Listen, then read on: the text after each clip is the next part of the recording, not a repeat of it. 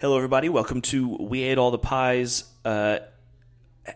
Somewhat in mourning this week as we start the show. I will say, and I don't want to make it sound like I'm calling him out. Caleb is supposed to be here, but due to his job and just those things, he works really, really hard.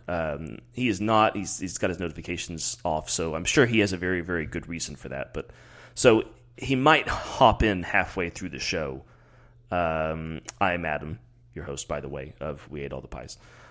So Caleb, we might hear from Caleb later. I hope we do. I've got some topics that I'd like to hear his input on. But to start, we do have someone who knows quite well what happened this weekend and is ready to just pour his heart out all over, I don't know, your headset. That sounded wrong. Anyways, Jordan's here. Hi, Jordan. Commiserations, my friend. Yeah, it was. I'm actually tearing up again. Oh, don't do thinking that. about. No, I've already cried. I've already cried once this weekend. It was just a match where we came up against a better team, which I fucking hate to say that. Yeah.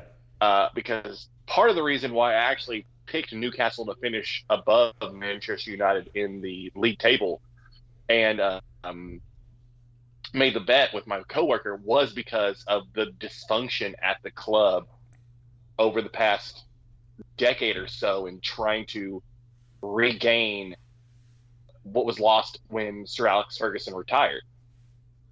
And unfortunately, I am loath to say this, they have it back. Yeah. They are the cock of the walk again.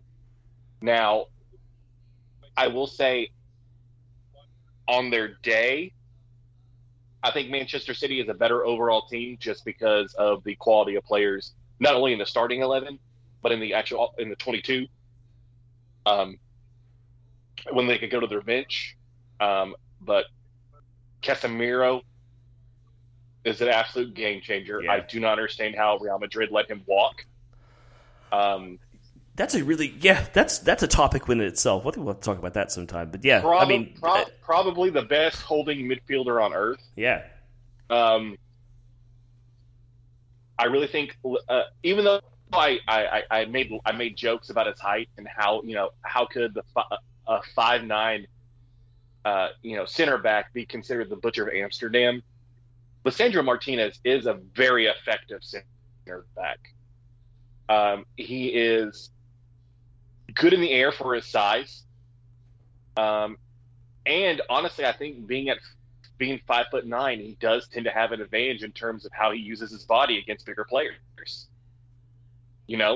You put yourself in a position to block paths and break up play. You're going to get a foul called for you. It's just a simple matter of physics. Yeah. Because of just the subjective nature of fouls in all sports. Really, it's going to go to the favor of the smaller player for the most part, unless it's just truly egregious. And Marcus Rashford, this might actually be a topic for when we get into the summer. Has Marcus Rashford in terms of the England lineup eclipsed Kane as the number one striker? But no, going back to Sunday, we just got outplayed by a better team. It's awfully big of you to admit. Yeah, and I kind of think coming out of the month of January, as we've gotten through February and started March today. Happy March 1st. Newcastle, in its current form, has reached a plateau of performance. It's just they do not have the depth in multiple positions to win a cup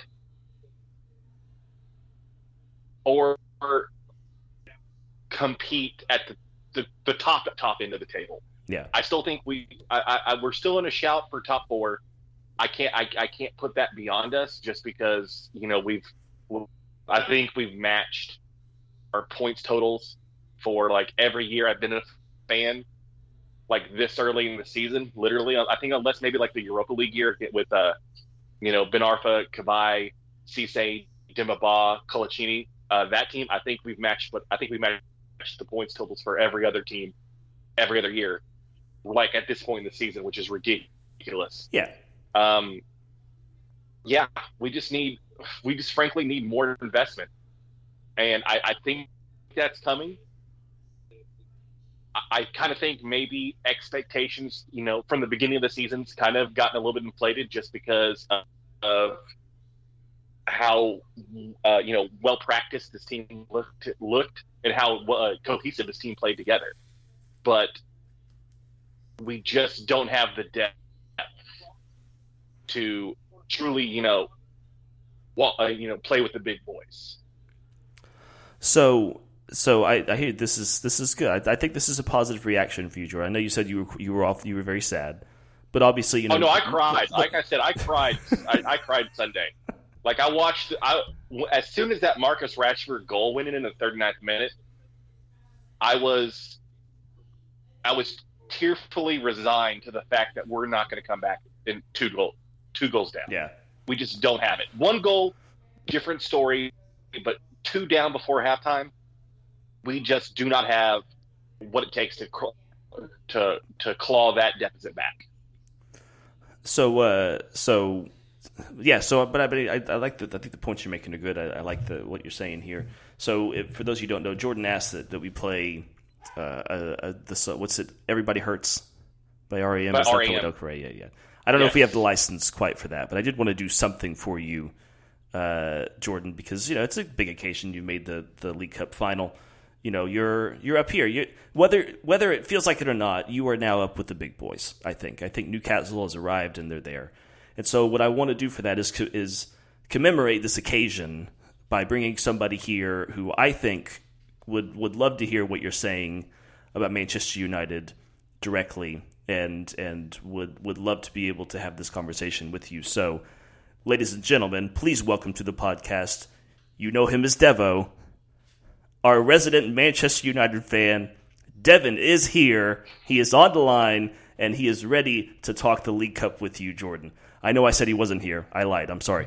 Devin, please welcome to the show. Adam, thank you for having me. Thank you for having me. Jordan, goodness. Thanks for taking... I think it was about 24 hours to respond to my message.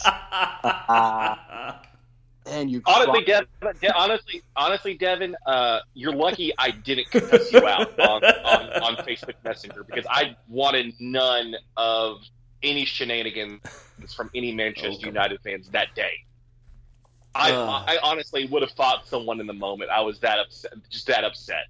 There was so many things that I could have done.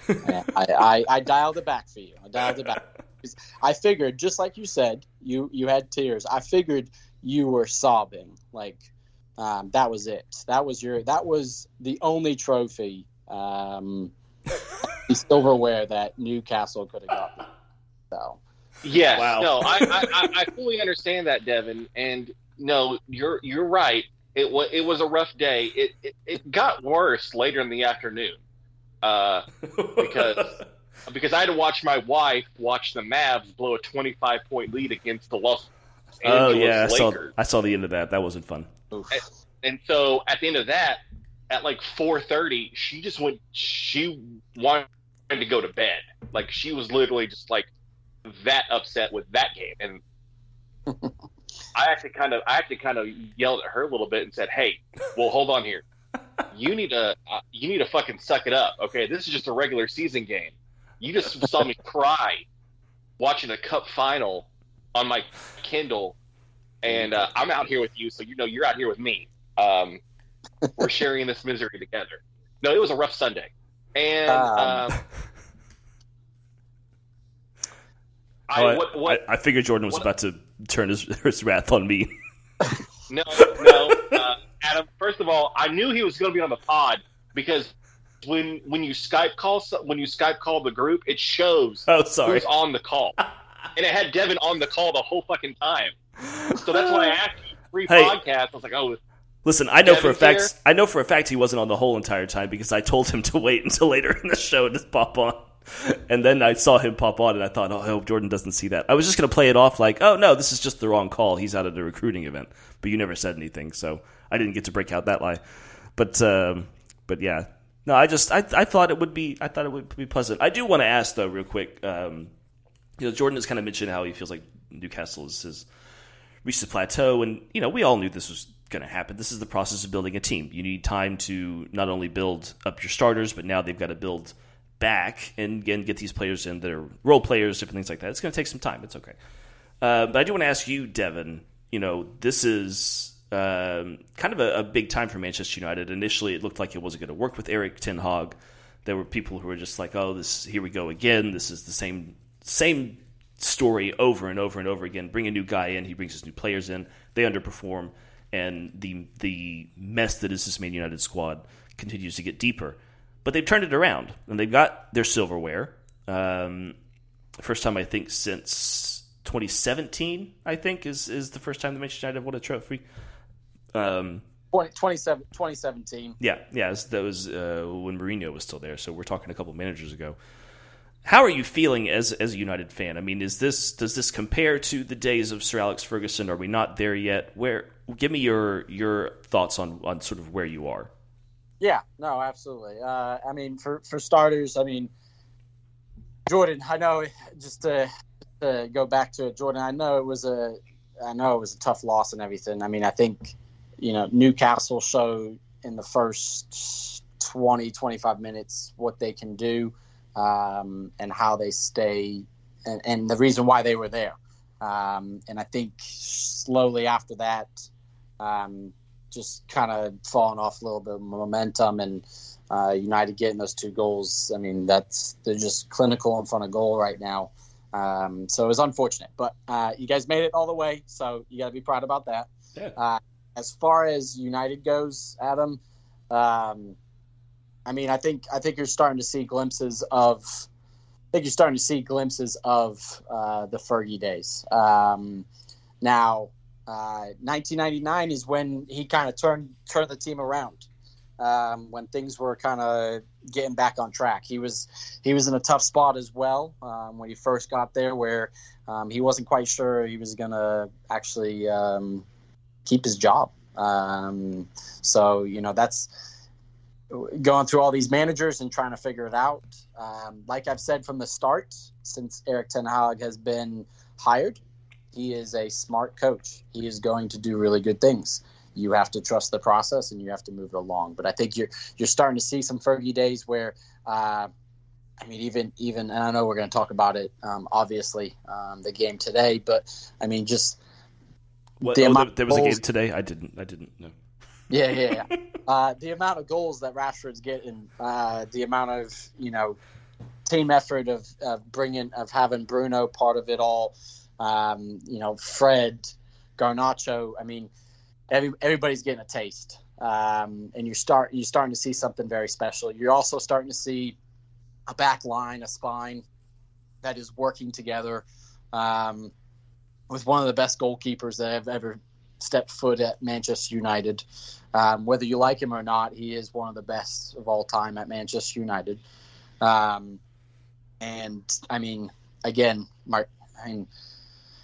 Martinez, Varane, having them in the back line is just amazing. And Casemiro is the best defense. Right now, I would say Casemiro is the best D-mid that you're going to find in England. And you can almost put it in the world like Jordan did as well. And then Rashford, at the rate that he is scoring, and his ability coming out of the World Cup. I'm not saying prior in the beginning of the season. I'm saying right now, after the World Cup, I would say he's the best striker in England, in the Premier League at this point in time. There are some other strikers like Saka that are right behind him, Haaland, of course. But as far as their return from the World Cup break, I would say he's the best. I mean, you're looking at a really good team. You're looking at a team that's, just going to continue to be knocking and making noise. And United is back. United is back, and it's definitely going down that path. Fergie knows it. I mean, if you've seen the media, the social media, all the stuff, and you see pictures and video of Fergie sitting on the sideline or up in the stands or even having dinner with Ten Hag, I mean, you know it's something special. You know it's something special. The man dedicated his life to United and a lot of time and effort in there with a lot of different players. Now, I don't think you're going to see the same amount of English players maybe coming through, but I think you're going to start to see a lot of the academy guys and Ten Hag using the youth along with getting some big time names to kind of round it out. Obviously, as any team, there's always players that you have to kind of move out and move ones in. So it's exciting times as a United fan. It's exciting times in Manchester because I think the city's gonna start bleeding red again, and it's gonna go back to. All right, that's awfully big. So first of all, I don't know about you, Jordan, but I think United is back sounds an awful lot like Texas is back.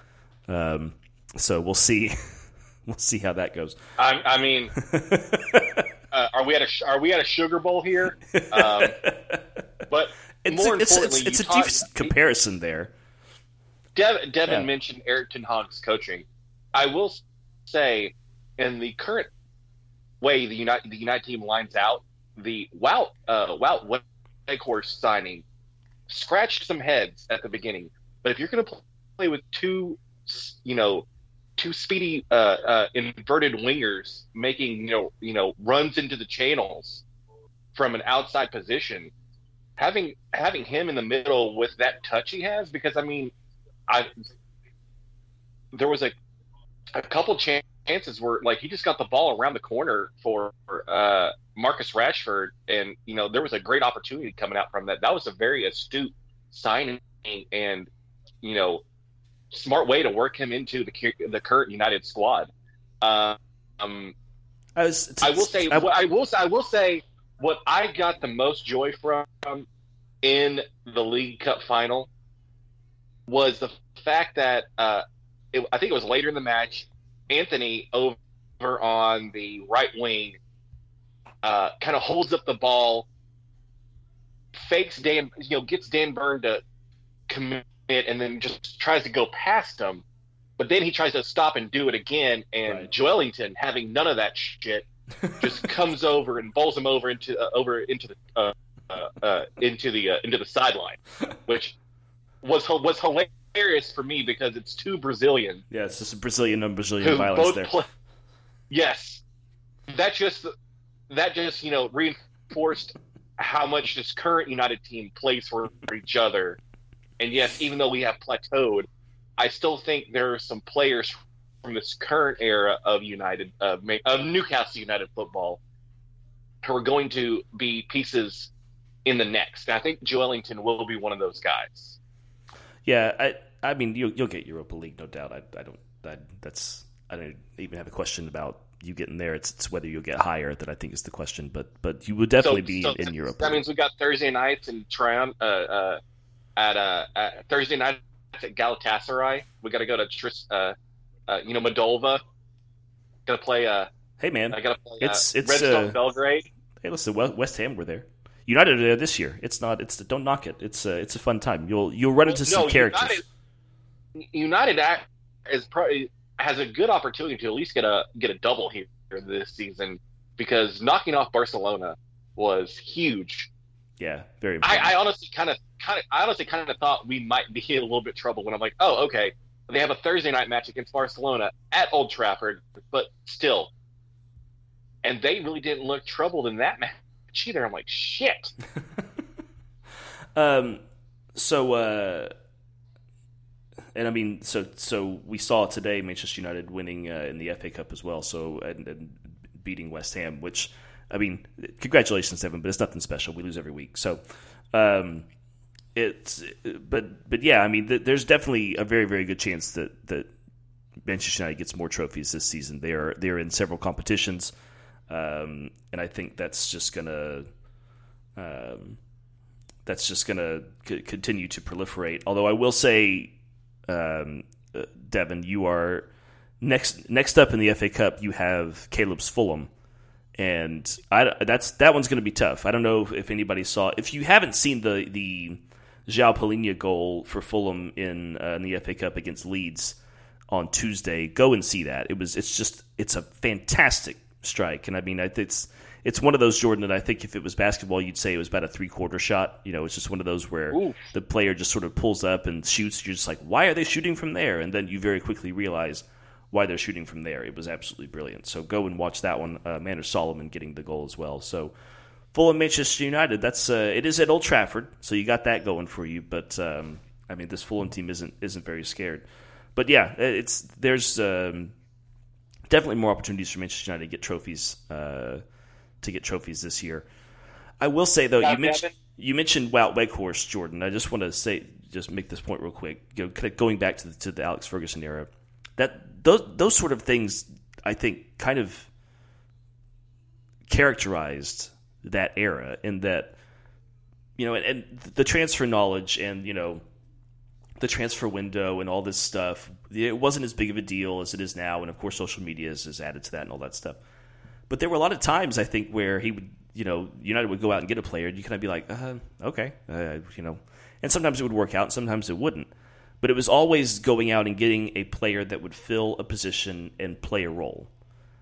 And having all of those role players around Rooney, around Ronaldo, around Saha, around Vidic, around Rio, around Evra, having all of those players around those big, it just added to the overall spirit of the squad. And you had those players who, you could tell the biggest reason they were on the pitch is just because they worked hard. And they filled a certain position, and they did their job within this squad to make it tick and to make it work. And I think we're seeing that now with United, and the Wout Weghorst signing is a very, very good sign and a very good indication that that's happening. Jordan, did you have a question for Devin? I was going to say, now, Devin, you should consider yourself lucky, with this West Ham United, with this win over West Ham United in the FA Cup, because I told Adam pre-pod that maybe West Ham should have tampered down on the goal orgy that occurred Sunday against Nottingham Forest and saved some of those goals for later in the season. They were a little premature in their goal scoring. You know, there's nothing premature about that. We've waited until late February to start scoring goals. There's nothing premature about that. They should have been a little bit more chaste. There you go. A little bit more. Let's not give it away so easily. Style. A little bit more true to the David Moyes style. A nice 1-0 would have gotten the 3 points against Forest. Maybe you could have used a goal today against West Ham United, Adam, or Manchester United. We did get a goal. It was Said Benrahma. Actually, another one. Jordan, we were in such a good goal scoring mood that we equalized on ourselves. That's how much we're scoring. Oh no! And I mean, you guys had. I mean, the game should have finished 3-3 and going into extra time. Like, yeah, we have Mikel Antonio to thank for that. But I mean, you guys played. Did Antonio miss a sitter, Adam? Listen. I'm just gonna say this right now. I love the man, and he's great. And last season, well, the first half of the season with Antonio, when he was just scoring goals for fun, and I mean, that goal against Leeds at Ellen Road was great. And he's been a big player at the club for a while now. I mean, I remember when they had him playing on the wing, and it was, I mean, you could still see glimpses of that. You know, he could still cross the ball really well. In fact, today they had him out wide on the right, and he put a cross into it. I was just like, why is he putting a cross in? He's out there. Then I remembered, oh yeah, we have Thomas Soucek on the pitch. That's why. But I just don't think that he can do it anymore at this level consistently. I think he's an off-the-bench striker. I think if Danny Ings had been, well, first of all, why Gianluca Scamacca did not come off the bench is beyond me. Why is he on the bench if you're not going to bring him in? It's stupid, and it doesn't make any sense to me. Why he just sort of sits there and doesn't come in. Oh, I guess he did. Okay, never mind. He did come in with 4 minutes left. Yeah, that's gonna make a difference. Nice job. But I do think if Danny Ings were fit, if Danny Ings were fit and he weren't cup tied, he would have. I think he would have started today. I think Moyes is sort of turning his attention to him, so that's probably got something to do with it. But I just don't think Antonio can cut it anymore. And I think in the summer, if he wants to leave, I think a championship club might come in for him and get him. I don't know if a Premier League team would. If they do, I mean that's fine, but I just don't see the point. I don't think he's meant to be at this level anymore. So, are you not including the fact that West Ham United might just keep him when they are in the championship next season, Adam? That could also be true. But I'm so excited now because we just drilled Nottingham Forest. I mean, we spanked them. That was just great. It was like this whole season of just pent-up anger and aggression came out in those 4 goals. And, I mean, they looked finally like they were a team again. Danny Ings, is looking good. I was really hoping that might spur some momentum. I'm a little nervous now after this defeat to Manchester United. It seems like we were 13 minutes away. 13 minutes away from pulling this off, and we just let it all go to crap and let a little teenager with a terrible haircut get the winner against us. Garnacho has like this bleach blonde 90s looking haircut now, and it is just atrocious. Seriously, you mentioned your youngsters, Devin. You need to get him a new club barber, somebody who can like look at him and say, "Hey, maybe don't do this." Hey, don't. I mean, the man can have any haircut he wants if he's going to score goals like that, and how he's been scoring goals at 18. At 18, he's at 18. He looks like he's 12 years old, who's just come from the barbershop where his mom has been sitting with him while he gets a bowl cut. That's what he looks like. Hey, well, his hair wasn't blonde until like a week and a half ago. It was he had like brown hair. Yeah, that's his natural color hair. This is recent, and with the success he's had with the blonde hair, it's terrible. I'm gonna take it. What is this is impromptu, and I'm just the in your mind the worst hair you've ever seen on a footballer, just in general, and you can throw out some well-known names. I think Pogba had some pretty interesting haircuts during his time. He kind of got a little crazy there. Pogba, yeah, Zardes.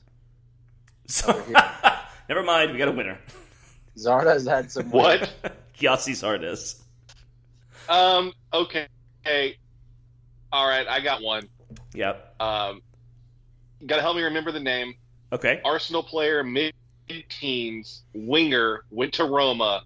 He had like the Serena Williams like braids, but he had like the really thick ring. You know what I'm talking about, right? Gervinho had a really terrible haircut. Gervinho, yes. Gervinho, yes. That was bad. Yes. And it wasn't bad. Like the ones I'm thinking of. That's a really good shout, Jordan. Because the ones I'm thinking of are like this is a bad haircut because they like really tried to color it differently and like really tried to do something with it. His was just bad because it was just a bad haircut, and it split in the middle and there was no hairline. Like the hairline had disappeared and everything's down here. Now I know if you'd seen me, you would know why me pointing that out is kind of ironic because mine's disappearing too. But you're a Premier League footballer, like I don't know. It looked like the hairline just receded up into the scalp somehow, and it was just non-existent. That's a good shout. Gervinho's a good shout. I mean, can you I got one. Can you throw Alexi Lalas in that picture? I mean, for the time, I think it was perhaps acceptable. But yes, I mean, the early '90s haircuts were just terrible. I think I will say, what is his name? Is it Carlos Valderrama? The Colombian player. Yeah, his was. Yeah. And I've seen pictures of him lately, and he's still trying to rock the sort of the big fro look. Again, he made it his own, and back in the 90s, that looked great. Or I guess it would have been the early 2000s when he was with I think it was Miami Fusion. But by now, you need to be getting rid of that. Like, come on, Okay, you're in your. I got one 50s that or something. applies if it's actually a bald guy, a former Manchester United and Newcastle United player, Gabriel Oberton, should have grew some hair because the bald was not working with that peanut head of his. He did have a weird looking scalp. It was just kind of awkward looking. I got another one.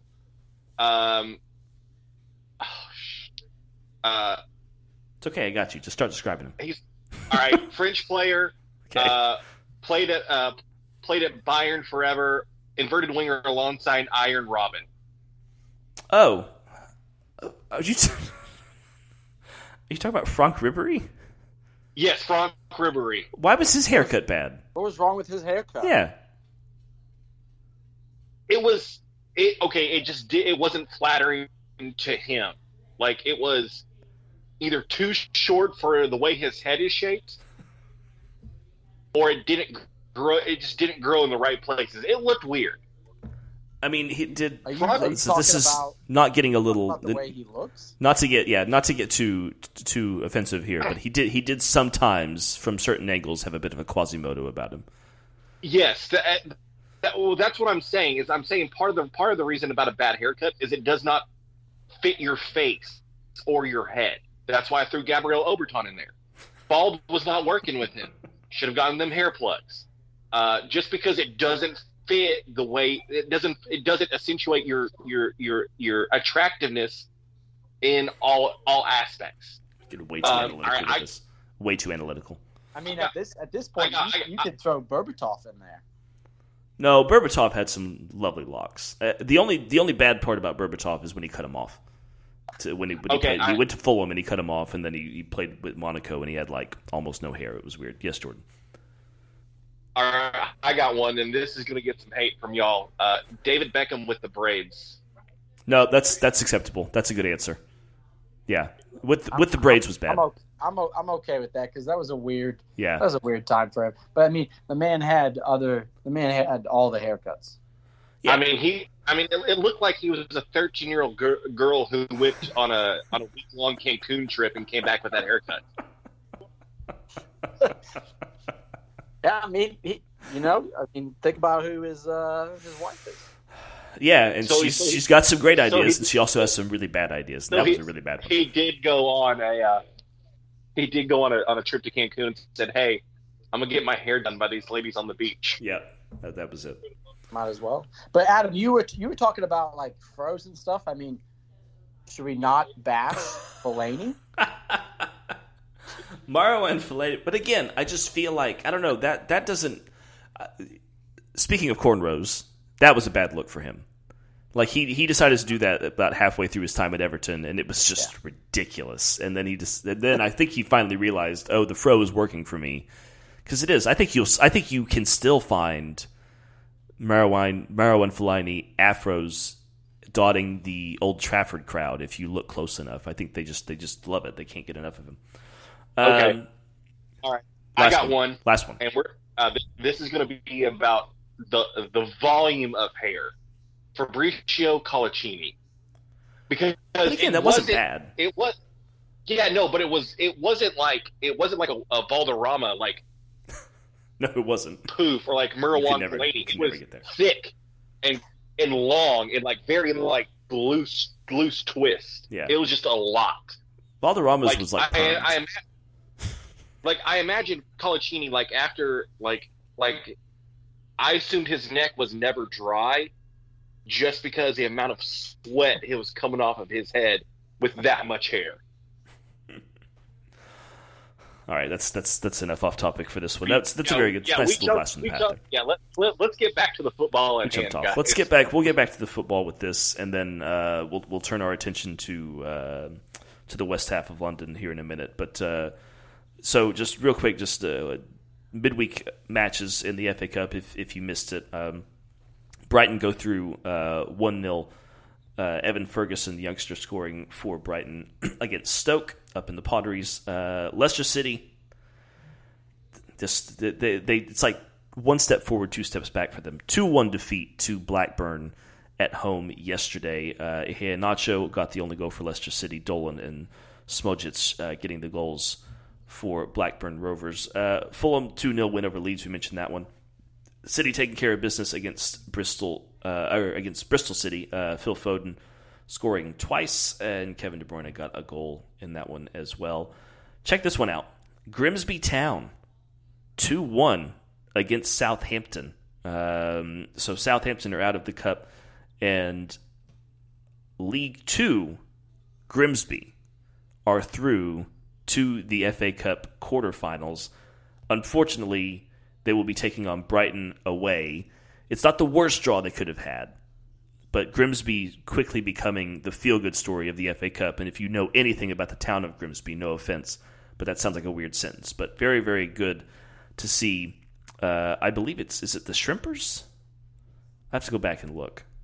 It's the Shrimpers or the Mariners. It's one of those two. But well done, Grimsby, to get through to the quarterfinals. Burnley beating Fleetwood Town 1-0 at Turf Moor. Manchester United beat West Ham United 3-1 today. West Ham took the lead through Syed Benrahma, but Manchester United scored 3 goals in the last 13 minutes, including an own goal by Naya Figueiredo, to get through. Now, Jordan, you said you were watching Sheffield United versus Spurs. Are you still doing that?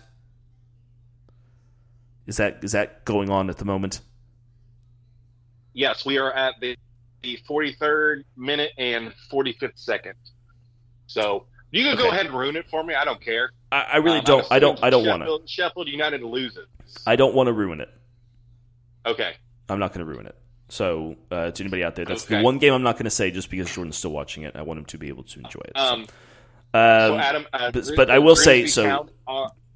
Brighton versus Grimsby.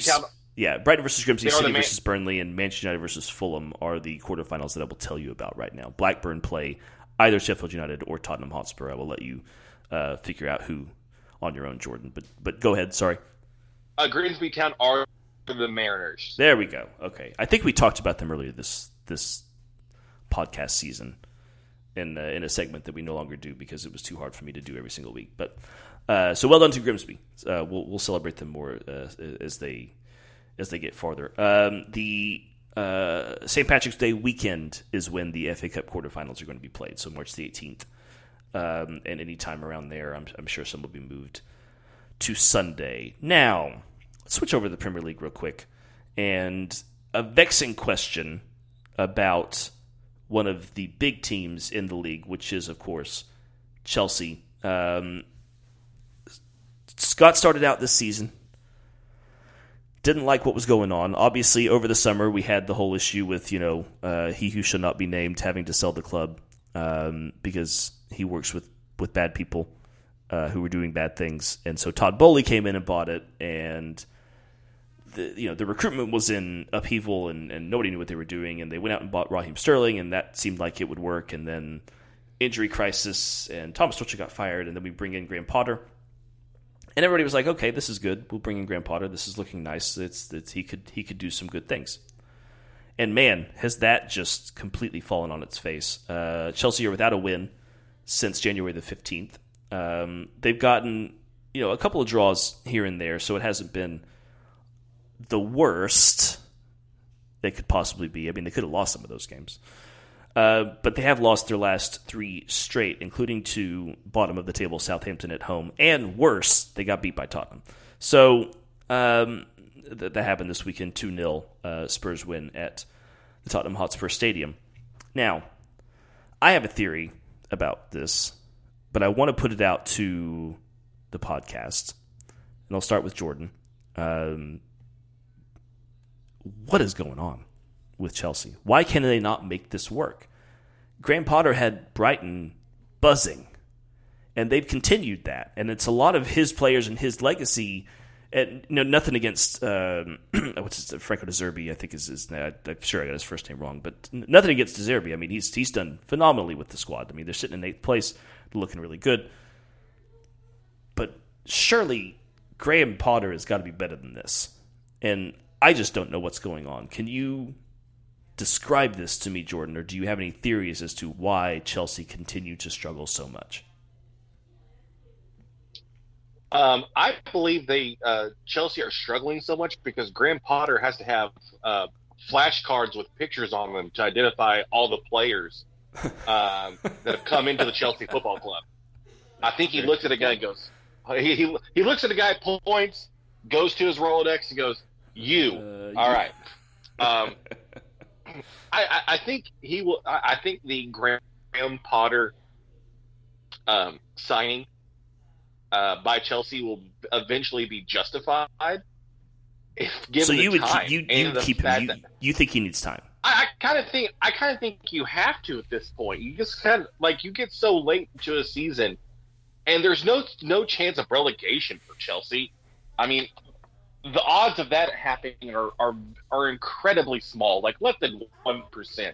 So the only thing you could do is stay in the middle for the most part. They're not going to get relegated, so why would you move on from a manager who you've given, so much money to spend and players to invest in this early in his tenure? I think with as much money they spend at Chelsea, you have to at least give him next season as well before you move on, just because of what's been brought into the club. And back to my point, what is another manager going to do this late in the season? Are you still considering yourself a challenger for the top four? I highly doubt that. So would you rather bring in a new manager, start everything again from scratch in terms of, cohesion with the team, developing a system with the players you have, and challenge for the Europa Conference League, the Europa League?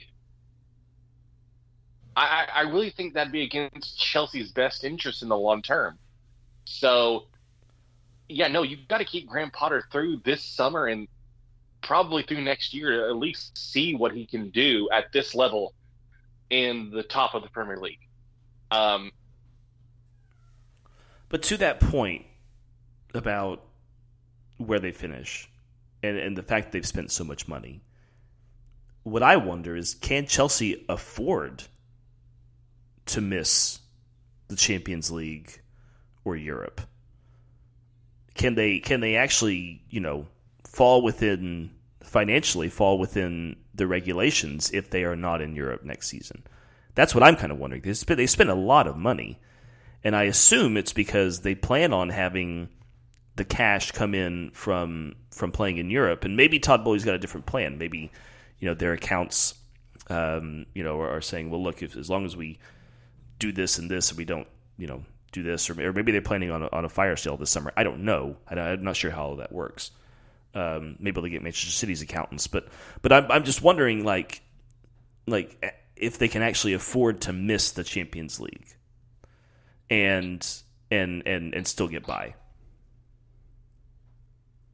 I think they can, because if you look at the new players they've brought in, everyone has an annuitized contract of at least 8 years. So the entirety of that transfer fee is not paid at one time. It's paid over that 8-year, contract. Now, if they do sell that player on, then they might actually run into some financial issues. But if the idea is that you're going to bring these players in for 8 years at a time, then I think they can afford to miss one season, especially if there are certain players at the club, Christian Pulisic, Mason Mount, that are deemed expendable, and maybe you could recoup some of this of the net transfer spends you have in the summer, moving on from players that you don't necessarily want and were stuck with when you bought the team. So I'm going to throw out my theory, and then I kind of want to get Devin's thoughts, because of the two of us, he's the only one who has gone through the process of putting a team together over the offseason and actually making them work during the season, in any professional capacity. But I think the biggest problem right now with Chelsea and with Graham Potter, I don't think he's out of his depth. I think that's a lot of what people will say is, look, he doesn't know how to handle a squad like this. He certainly doesn't know how to handle a squad of this size. He can't manage it. He can't do it. It's too much for him. I don't think that's it. I do think what I don't see from this Chelsea team is what made Brighton so successful. When he went in there, I think he prioritized tactical consistency. He prioritized caution. He prioritized defensive effectiveness and responsibility. And there was a time there where it just looked like, boy, if Brighton could only score goals, I mean, just imagine what they could do. And sure enough, he got them scoring goals. And he didn't do that by, spending big and bringing in guys like Mudryk or going for the big names. He did it by shoring up that defense and giving this team a solid core in the middle that allowed those attacking players to do what they needed to do. All run around Yves Bissouma, and I think you've got a similar player in Enzo Fernandez who can do that. So Graham needs to go back to what worked before. I think he's trying too hard to get this team. I think he's trying too hard to take Chelsea and essentially make them play like what he feels like they should be, which is like a supercar. Like, we need to be able to hit sixth gear. We need to be able to go from 0 to 60 in nothing flat or whatever. And what he really needs to do is he just needs to make this team stable and make them play like a good old reliable, solid, fast, can win you things, but a good reliable car. I don't think he needs to abandon the principles that got him to this spot. And I think he's having a hard time keeping that and a hard time making that work because he feels like this Chelsea team needs to play a certain way. He needs to implement his style. And the sooner that he does that, the better. And I don't know how much say he had in the players that did come in the transfer window. I think some of them definitely seem like Graham Potter type players. I think some of them don't. I'm just going to say right now, I think I've said this off the podcast, and I'll say it now. Mudryk is going to be a flop. I just feel it. He's not good enough. I don't think he's physically strong enough. And I think Chelsea have a history of bringing in Ukrainian stars that end up not doing very well. Hello, Andrei Shevchenko. So I don't think you can expect much more from him. I think Mudryk is going to be a flop. I don't think he's going to do anything with this team. I don't think they needed him. I think Raheem Sterling would have done just as fine in that position. Or Mason Mount. Like, they already had these players, and so I don't think he's going to do quite well. The other players I could see, performing a role. I think Enzo Fernandez is going to be great. But I don't see Mudryk doing all that well. But does that make sense, Devin? And I mean, I don't know. Using your perspective as a coach and as someone who has had to build a team together, I mean, what does Graham Potter need to do at this point in order to turn this Chelsea squad around? The problem is building a squad and figuring out relationships and getting a team going. At my level, is you don't have media on you. He has a lot of media on him, which turns everything sideways because then you got a lot of opinions. I mean, you got to think, 11 guys on the field. You've got another 15 or so that are off the field.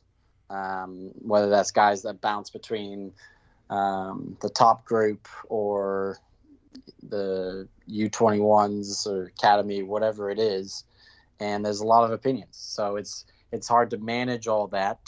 At the end of the day, Graham Potter needs to put something together where there's belief. Belief at the end of the day and having the whole team trust. I can speak to that because the way that we worked through and team has struggled in the kind of understanding why we're doing certain things over and over and over again. And the reason why is because as soon as we see them in a game, then there's belief that we can continue to do that. And then we started to do that over and over again. So, I mean, for him, at the end of the day, screw the fans. Screw the fans because They're not the ones that have to deal with it every day. Every single person that's sitting up in the stands thinks that they can run that club. No, it doesn't matter which coach came in after Tuchel. Does not matter which one. And honestly, you keep Tuchel in there, same issues arise. It does not matter. This is a 3-year plan. This is a 3-year plan to have Potter take control of the team. Now, what you do is you work through the relationships, you build them, you build the trust, the honesty, everything that's needed the rest of the season. It's not going to go as planned. And you push to have somewhat of a winning season where you're not in the bottom half. You're in the top half. Screw anything else. If you're in the top half, you're good.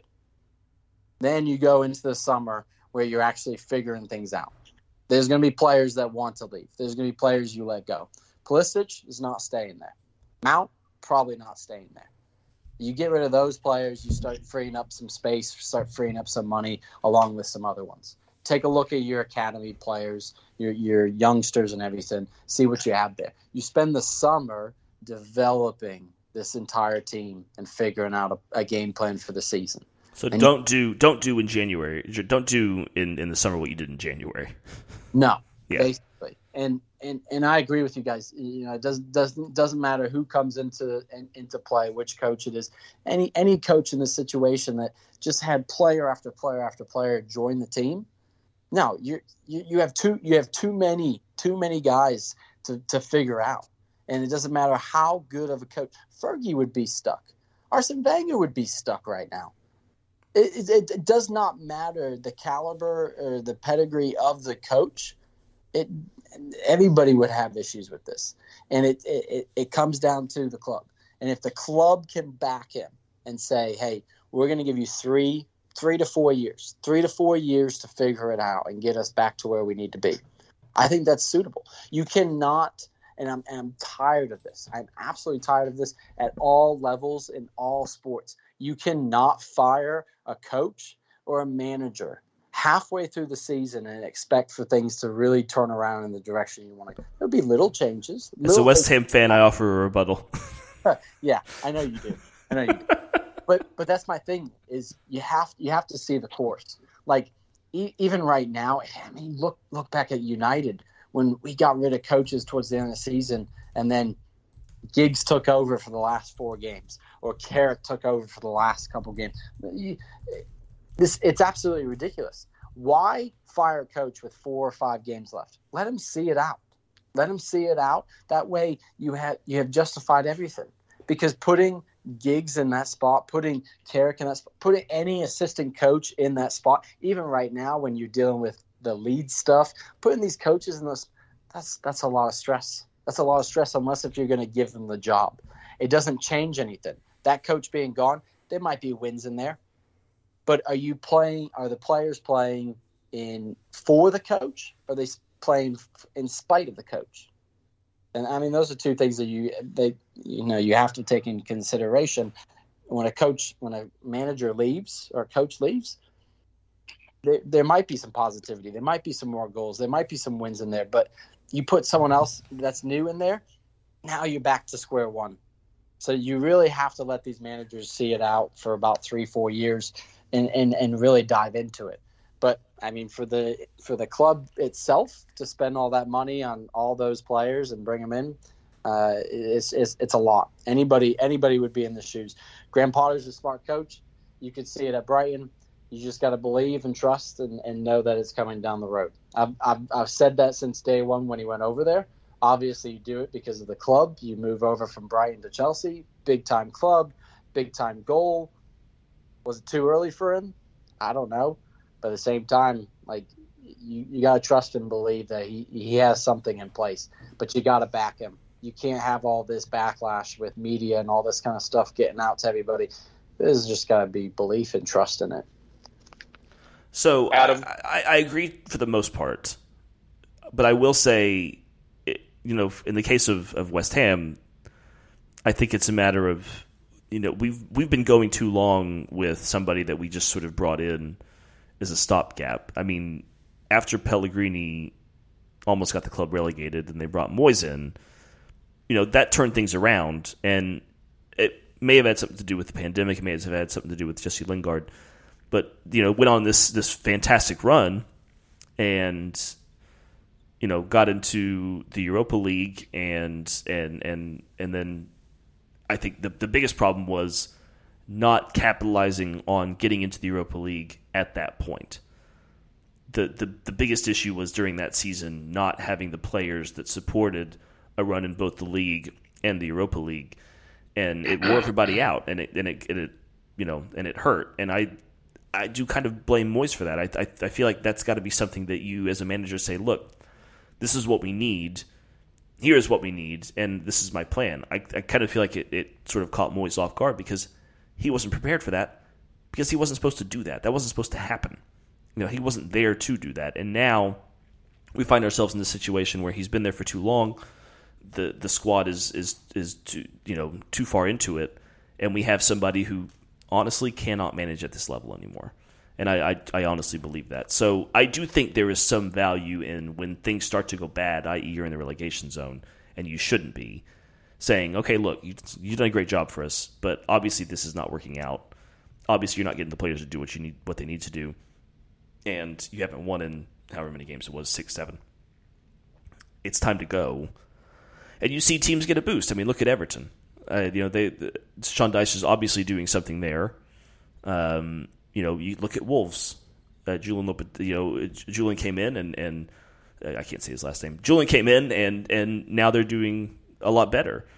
But also look at Nottingham Forest. I mean, everybody thought, oh, there's no way this is going to work. They brought in too many players. They're going to go down. But Steve Cooper started to turn things around. So it's like 6 to 1, half a dozen to the other. I think different responses are required for different situations, and there's a lot of unique situations. I agree with you in Graham Potter's situation. I think he needs time. But I don't think that's a blanket thing, because I do think if Moyes were not the manager of West Ham right now, we would be in far better shape than we are. And I honestly believe that. Jordan, you were gonna make a point. Actually, I was gonna say, Adam, right now, would you take this David Moyes leaving West Ham United, but you have to replace him with Nate from Ted Lasso? Fiction becomes reality. He is your new manager at West Ham, but you get rid of David Moyes. Do you pull the trigger? I would take Graham Potter. You're not getting Graham Potter, Adam. That is not the hypothetical here. The hypothetical is you get Nate. This is a fantasy world. If I lived in the Ted Lasso fantasy world, I'd probably be a fan of AFC Richmond. And are you ready, Adam, as a West Ham fan, for just the amount of hate from random people who have no connection to English soccer at all, just actually dragging West Ham online for the actions of a character? I'm going to kind of take it as from a Jack Sparrow perspective. It's like you were the worst football club that I've ever heard of. Yes, but you have heard of us. So there you go. Okay. Yeah, that's. I'm gonna just say this right now, and anybody listening may not believe me because they probably think all Americans watch this, but I have not watched a single episode of Ted Lasso. Mainly because I don't have Apple TV and I really don't want to get it. We have enough streaming services as it is, and it doesn't really contribute to anything. So I don't know. Later on, we might get it to replace some of the things that we get rid of, but we have to get rid of some stuff first. Hey, Adam. We've already got too much. Adam. Yes. Can I call an audible? Because I know most of our listeners are not American based, but it was the start of the MLS season this last weekend, and yes. we do have an unfortunate Austin FC fan on, and I want to know what your opinion was on that second goal. What second? Oh, is Devin an Austin FC fan? I assume he is because They've been to games. I don't know. He's awfully busy. You're asking him to watch a lot of football. Jordan, because I live in Austin does not mean I'm Austin. Yeah. Are you okay? Do you have an MLS team that you've had? I mean, from where you're from, I would say the Revs, but I don't know if that's true. No. I kind of, for the MLS, I kind of just watch. I just watch games. I don't really have a team. With us being in Austin FC is obviously the team that we're supporting and following. But I mean, if I move to Nashville, then Nashville becomes the team that we start watching. That's just how it will probably end up. But United will always be the team of choice. The Austin FC game. Unfortunately. Thanks, Andrea. That's my sister, everybody. Yeah, your sister got in. So Austin FC will be our It's team. the Matthew McConaughey effect. Yeah. I saw bits and pieces of the game, highlights and all that kind of stuff. We were we had a reservation at that time, unfortunately. So couldn't get out of that one.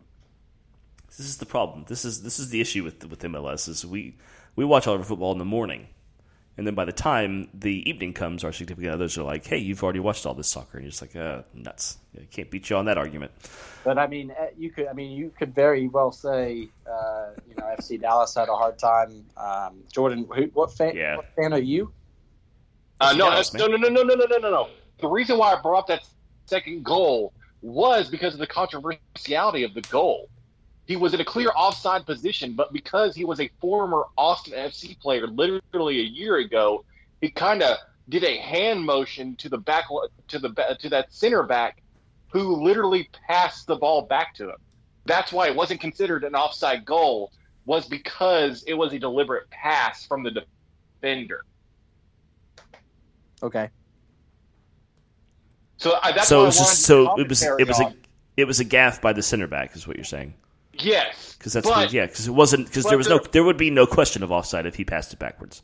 Yes, but there was a question of morality in the game because the player in the offside position raises his hand, "Hey, pass me the ball," and the defender actually passed it back, not realizing, he plays for St. Louis FC.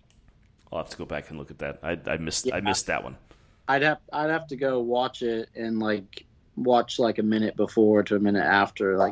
That seems odd, but I mean, stranger things have happened. All right, back to the Premier League real quick. We can. Sorry about that. Sorry, I thought it was just an interesting bit of controversy from the weekend. So just real quick, we have. We'll just run through these results real quick. Everton, we didn't have an early game on Saturday because of the League Cup this weekend. So Everton 0, Aston Villa 2. That was very, very helpful. Thank you, Aston Villa. Leeds 1, Southampton 0.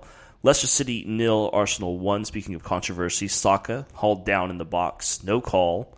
VAR looked at it. Still no call. It looks like it may have been a penalty. It didn't end up being needed, but I do feel like Arsenal may have been hard done by there. West Ham 4, Forest 0. Come on, you Irons. Bournemouth 1, Man City 4. Phil Foden scores twice, sort of. He, I guess, technically assisted on the second goal because it ended up being an own goal, but he got his goals today. Phil Foden looking in very, very good form. Palace 0, Liverpool 0. Klopp questions continue. Tottenham 2, Chelsea 0. And we missed this. And I apologize, and Caleb is not here tonight, but I if you're listening, buddy, if you hear this back, I apologize. I'm on my hands and knees. I missed that Fulham played Wolves on Friday night of last week.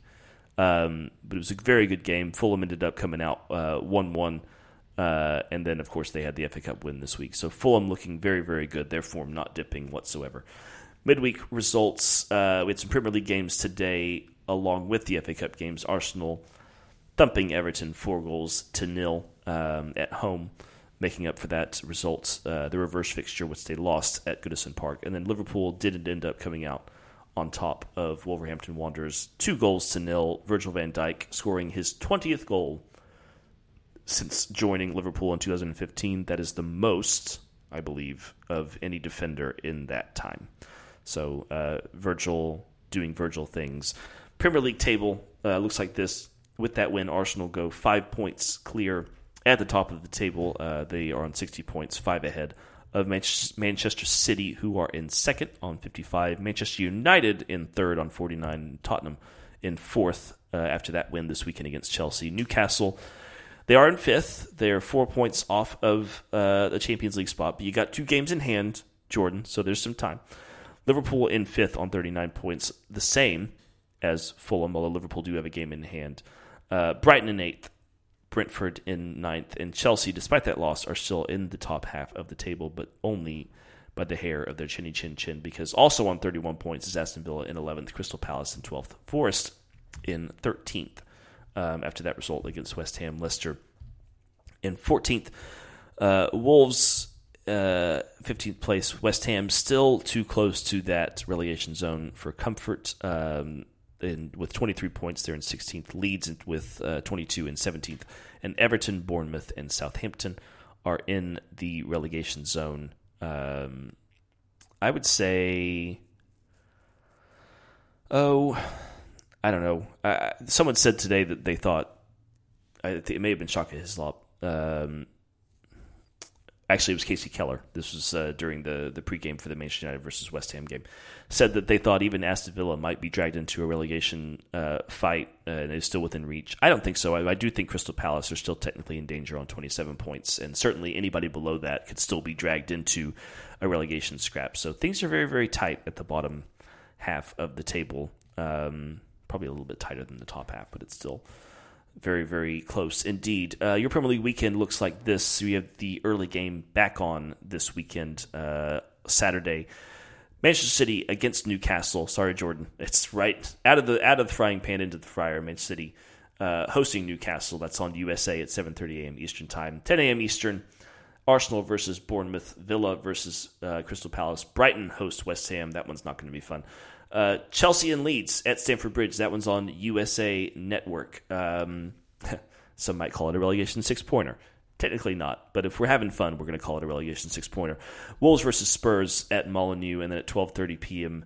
Eastern Time, Southampton hosts Leicester at St. Mary's. That's on NBC and Peacock. On Sunday at 9 a.m. Eastern Time, Nottingham Forest hosts Everton. Now that is a relegation scrap.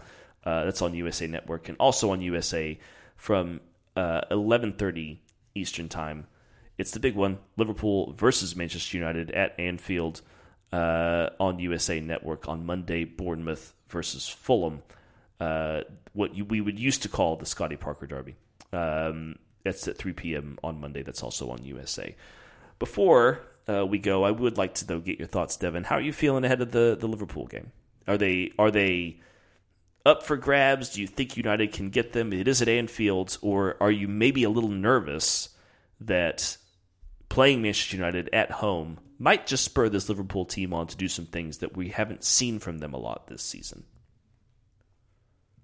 Well, first off, I wish we sealed it quicker against West Ham today, because obviously... it's complaining. Come on, you got the win. Come on, take it. Because obviously there were certain players that weren't playing in the hopes of resting them. Because we have been playing cup games, we have been playing finals, we have been playing Europa League. It's a busy time. So as any team in this situation about to go against a really good team, you wish that you were able to rest those players that you hope to rest. So as far as that game, I'm not nervous for it. I think it's a game that United will come and play and show out. There's an expectation, especially playing against that side and Klopp. So at the end of the day, I think it's going to be a tight one. I think it's going to come down to a goal. I think the refereeing in that game will be tight, knowing the caliber. Oh, okay. I see now. Sorry, I thought you were already going to accusing that the referee was going to be biased toward Liverpool. No, which I get it, it's Liverpool, but hey, now come on. No, I think it's going to be tight. I think it's going to be called a tight game due to the caliber of both teams and the scoring and everything that's happened in the last few weeks with both teams and the ability that both teams have to come and show out and play. But I think it's only going to come down to a goal. I'm not nervous for it. I think with the way Garnacho's playing, the way that Rashford's playing, unstoppable, a good back line that doesn't feature Maguire before he makes his move to West Ham for you guys. I would take that in a heartbeat. Yeah, he's much more. Talk about media hopping on to somebody. They just tear him a new one. We'll be nicer to you in the East End, Harry. We promise. Yeah, he passes the ball back to himself. Bring Mason with you. So you can have his horrible touch and his yellow cards that he accumulated early in the game. So okay. It's going to be interesting. That one's going to be a fun one. We won't do top shelf picks again this week because Caleb is gone, but I said we were going to do them offline last week, and we didn't because I'm a terrible host and don't send these things out to the group. But I promise we will do that this week, and Liverpool versus Manchester United will be one of the ones that we predict. We'll pick the other ones later. So, yeah. Thanks, guys. Thanks, Devin, for hopping on. Sorry, Jordan, it was such a surprise, but I couldn't avoid it. As they say in the industry, it was good radio.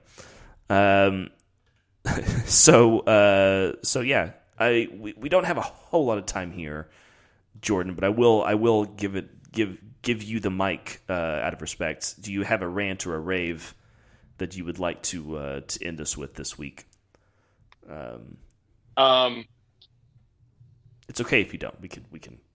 No. Let I'm trying to phrase this as nicely as I possibly can. It can't be about me. No, screw you, Devin, and the horse you rode in on. Y'all are cheating bastards. I hate every single Manchester United fan. Y'all can burn in hell. This is what I wanted. What I wanted. Where's the cheating coming? We won fair and square. We were the better team at the end of the day. Oh, boy. Oh, whatever. Oh, my God. You know what? Hey, it's okay though. It's okay though. You know what? You'll soon enough. Y'all will be in the same boat as me in terms of you sold your soul for some oil money when the Qatari government buys y'all back. Oh, that's right. So enjoy. But you know what? Having the moral superiority right now. Make sure you change your Twitter bio to the Norwich City colors. Does Devin have a make sure you support that Newton Heath, because next year, when it's just all that blood money, you'll be right there with me, buddy. Hey, about what is it? March, April, May. In about 3 months, you're about to lose what, $200-300, right? Because you're going to fall below United. No. First of all, sir, it's only 100. Yeah, I was going to say. Only 100. Jesus, do you think I'm made of money? Listen, we don't make. This show doesn't do advertising. We don't make money. No, and honestly, if the PIF wants me to become official mouthpiece of the state when it comes to the team that is Newcastle United, I'll be more than glad to take that money. Just send me the checks. Well, you just keep looking. Your whole team needs to keep looking at flashbacks and how to actually score and capitalize on opportunities. So, shots fired. April 2nd, by the way, is when Manchester United and Newcastle meet again. They go at St. James's Park on April the 2nd. So I'm circling that in my calendar right now. I'm circling the day mainly because West Ham plays Southampton earlier that day, but that will be a good game too. I am curious, though. Can I make a prediction about that game? Sure. I know we're about a month early.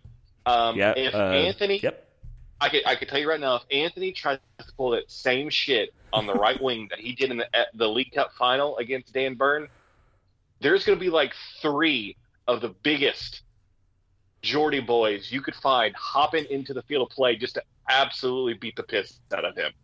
So he better be ready for just a bunch of loud, obnoxious, lovely fans,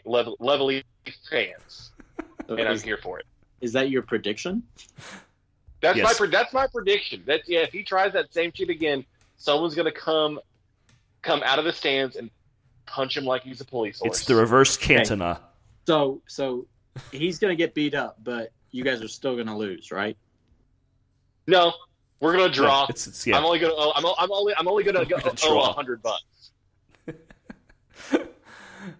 Still a lot of seasons to go. I am. You know what? We'll save it for another time. We'll save it for when the new ownership of Manchester United is official. I think at this point we just have bids. So we'll save those thoughts for a different time when things are official, and we could talk to Devin at length, and also when we have more time, because I'm getting tired. I need to edit this podcast. So thank you, gentlemen, for joining me this week. Caleb missed it this week, but he's texting me. He is alive. He's had some work stuff come up, and it's just been a week, so he needed a night off, which we are more than happy to give him. He did just complete a move, so that's true too. Yes, it's been hell for him. So I want him to be rested. No, we're not at the point now where we have to pull people out when they're at 80% fitness and get them on the pitch. We respect our players. We want to get them out only when they're fit. So did Caleb move to a place that had running water this time? I mean, I had running water. This last place had it. I just assume, being in the Georgia countryside, he was using that outhouse. Yeah, so, it's yes. There's indoor plumbing now. I'm glad Caleb's moving on up to indoor plumbing. Hopefully, he can reach electricity sooner rather than later. Tell you what, man, those gas lamps are romantic.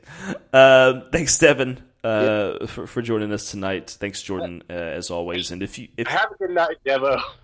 If you will, please, Jordan, let us give us a good sign off here. Let's go eat some pies, guys. Let's go eat some pies. Everybody, enjoy your Premier League weekend, and we will see you this time next week.